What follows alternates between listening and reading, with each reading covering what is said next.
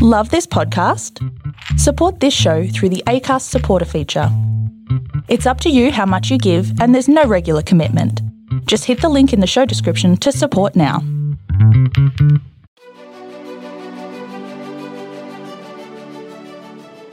Hey, this is John Lee Dumas of EO Fire, and welcome to Master Leadership. Great leaders ask great questions, and this podcast takes you on a journey to master leadership with questions that matter to leaders who matter with your host, Lily Sanabria. Hi, this is Lily, introducing our new series, Master Leadership Through Crisis, where we will be reaching out to leaders for insights on important questions to help us navigate through these rough waters that we're all experiencing worldwide.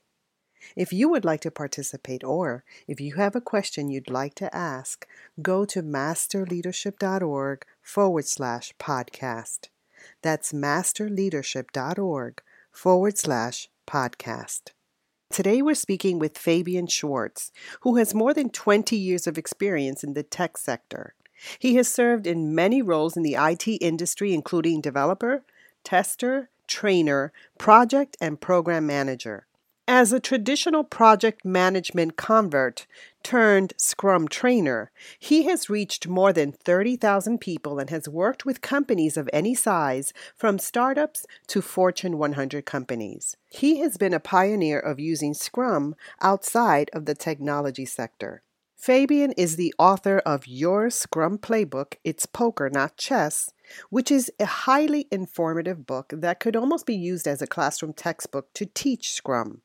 It presents both the essential culture and building blocks for Scrum in layman's language, with case studies and stories that show Scrum used in a variety of settings, revealing it is a simple method to supercharge value for all stakeholders.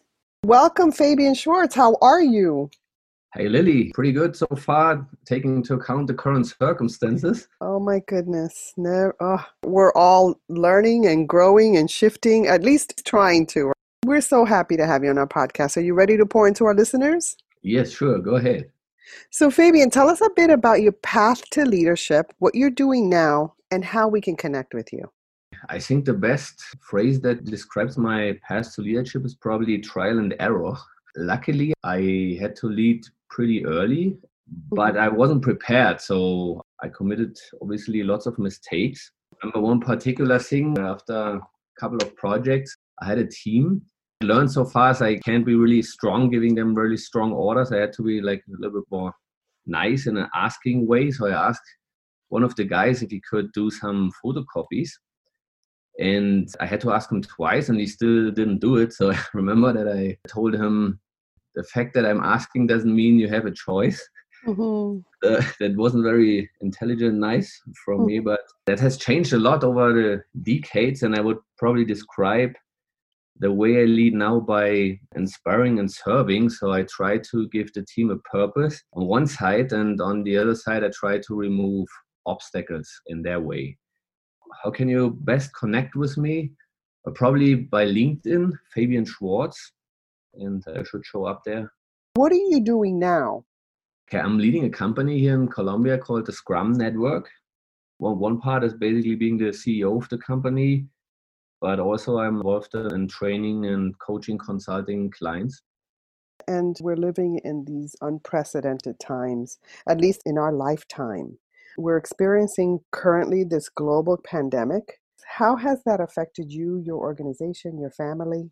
It was a pretty strong impact. So I couldn't say we didn't see that coming, because you could see what happened in Asia first and in Europe, and came to South America. So we're right now in a complete lockdown here. In Bogota, Colombia? In Bogota, Colombia, yeah. And for now, I think that for the next 3 weeks at least, and it's very likely to be extended. So how did that affect us? So our business is training and coaching clients and helping them with the implementation of Scrum, which is an agile framework that helps them basically to become more productive. This business is a very contact intense business. So you would do the training usually on a client side, or a client would come to us, we train them. And the same if we consult or coach them, we would be at their offices. That has basically stopped 100%. There's no way to even think about that. So we shifted to right now 100% digital. We offer virtual courses or trainings right now. We're experimenting with that. I still can't tell you how that goes, because one thing is on this side where we can offer that, so we don't have to be in physical contact. But as you said, we're in a pandemic, and I don't know if the first thing people are thinking about right now is getting a training. Right. So we are prepared for the digital part. We don't know how the economy will receive that, and certainly there will be a strong impact on the economy. My family is a little bit more difficult. My parents live in Germany, my brother in Australia. Kids here from former marriage, they live with my ex-wife. Mm-hmm. So I basically can't have physical contact with any of them, which is also difficult. Yeah. And psychologically, I mean, it's affecting a whole lot of us. And it's so important that good leadership show up at this time, isn't it? Yeah, sure. I think that's something very important. People need guidance during these uncertain times. So tell us what quote or advice has helped you most during this crisis. So I would probably name two. One from John Maxwell, I think it is, that says, "You will never change your life until you change something you do daily." So if you are now out of your former routine and you still want to be productive, habits are very important. And the other thing, I can't tell you where that comes from, is preparation beats talent. I think the more you are prepared for anything you're doing, the likelihood that you are successful. You know, you talk about how we need to do things daily, have a daily practice. And I've been doing that for a while. But when things shift like this, it just shifts you in all areas. And so you may have to recalibrate what is important, and preparation beats talent. That is absolutely true. So thank you for sharing that. You're welcome. All right. So, Fabian, many use the term lifelong learner. What does that mean to you, and what are you learning now? That's interesting. I believe actually very strongly in that. And that could be for me everything from reading, taking courses online, go to conferences. So it doesn't have to be a formal university education always. And I do that. I actually, at the beginning of the year, always look at what I want to learn this year. And probably during these times, I will adjust that a little bit. Mm-hmm. Last two things is almost training at Harvard called Disruptive Innovation or Disruptive Strategy with former Clayton Christensen. So I didn't know I finished the course before the thing got heavy or ugly here. Mm-hmm. But right now, I think almost every business will be disruptive. They have to disrupt themselves, or they will be disrupted by other businesses because of how things have changed so fast. And what I found very important was the message. So don't think a lot about your product. Think about what's the problem you are solving for your client. And if you can't do that the way you've done that before, we'll try to find another way now with the new circumstances, but still solve the same problem. I found that many companies are obsessed with their product, and they sometimes forget the client doesn't focus on the product, but on the problem he tries to solve with that product. I found that interesting in lifelong learning and education in general. I think that's right now even more important. If you think about the last couple of 100 years about transportation, for example, it has heavily changed. Like first you used horses and now you use planes. Or you think about communication. So first you send letters, now you use Zoom or the phone or whatever. Or finance. No, you had gold coins and now you have Bitcoin. But if you think about education in the last 500 years, it hasn't changed a lot. There was one guy in front of the room talking to the students, and they had to absorb. Until recently, it was still the same. So I think it's probably really time for education to change and be disrupted. So I think this is the time that we probably will see a heavy change in how education and learning is happening. Certainly has disrupted everything about education. It's been a struggle, but at the same time, there are new things to learn. It would be interesting to see what happens.